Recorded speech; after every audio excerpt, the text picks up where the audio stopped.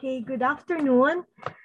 We are here again for our, this is an English class, but of course, this one is particularly about writing. Let's learn about the memoir. Here it is. Writing a memoir is recalling something that brings delight to readers. As a form of nonfiction, the memoir is writing about past events in a certain point significant to the author. Compared to the autobiography that is the chronological life of the writer himself and the biography that is writing another person's life, the memoir remembers something special, like how you bake cookies, for example, burn it, and still everybody ate it, right? So the writer remembers something so beautiful in a memoir, how it happened and when it happened. Although sometimes the pain that goes with it can be harrowing. It is also a work of history, catching a distinctive moment in the life of both a person and society grounded in a particular time and place, Zinzir explains. For example, we have the memoirs of Chinua Achebe with, in his book, No Longer at Ease. We have Isaac Denison's Out of Africa, Nikos Kazantzakis' Report to Greco, Edward Said, Out of Place, Eudora Welty's One Writer's Beginnings. So these were some books that we were required to read during my MFA class way back before. So I read some of these books and they were exceptional. To write a memoir, keep a notebook, some sketches, clippings, and journals, among others. Reading a memoir, you can feel you're in that time and place. That's the point of the memoir, to be in that time and place. Maybe it sucks, but as reading, or while reading it, it can be so gripping, and writing it can be so harrowing.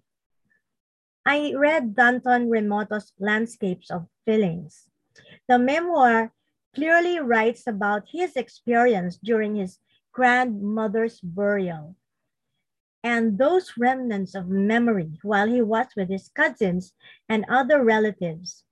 A line says there that a cry came and that his aunt's sobs felt very sad.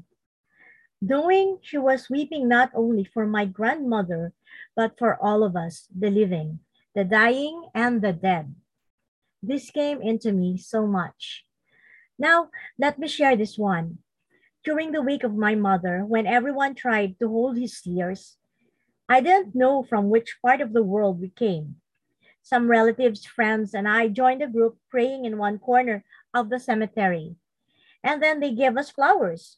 My sister was about to ask why were there were front people in the front seats. So when we were the immediate family of the dead, so we were asking why where some people were there in the front seats when it was supposed to be us, right? Suddenly someone told us the name of the dead person.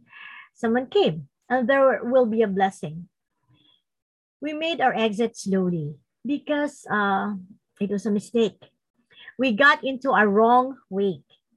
So sorry. Each one of us held that laughter. Okay?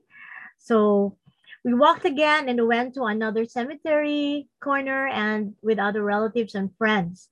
My daughter was ready to check for the food distribution. But when she found out that it was another dead person, oh my God. So it is not grandma. She was hiding her laughter, ready to burst. Finally, my brother guided us, following the other cars. There, finally, that is mother's burying place. So, all of us, my siblings, my aunts, uncles, cousins, grandchildren, and our close friends laughed out loud. In place of all the wail and tears we were holding, Mother wanted us to be happy. We were all laughing while mounds of earth started to cover the white coffin. White orchids came falling, and knowing that mother was in this comedy truce with God's angels, we were all bursting with laughter. Mother had graduated from cancer. The angels were there. God sees us all, the living and the dead. So I wrote that in last, that was during the week of my mother, how many years ago? So thank you for all the memories, Lord. And thank you for listening, everyone. I hope you learned something about the memoir and you can write them piece by piece. And then so that if you do that, yeah, it's quite harrowing, but it will, you will feel good because after that, the memory is there. Happy or bad, that is a lesson.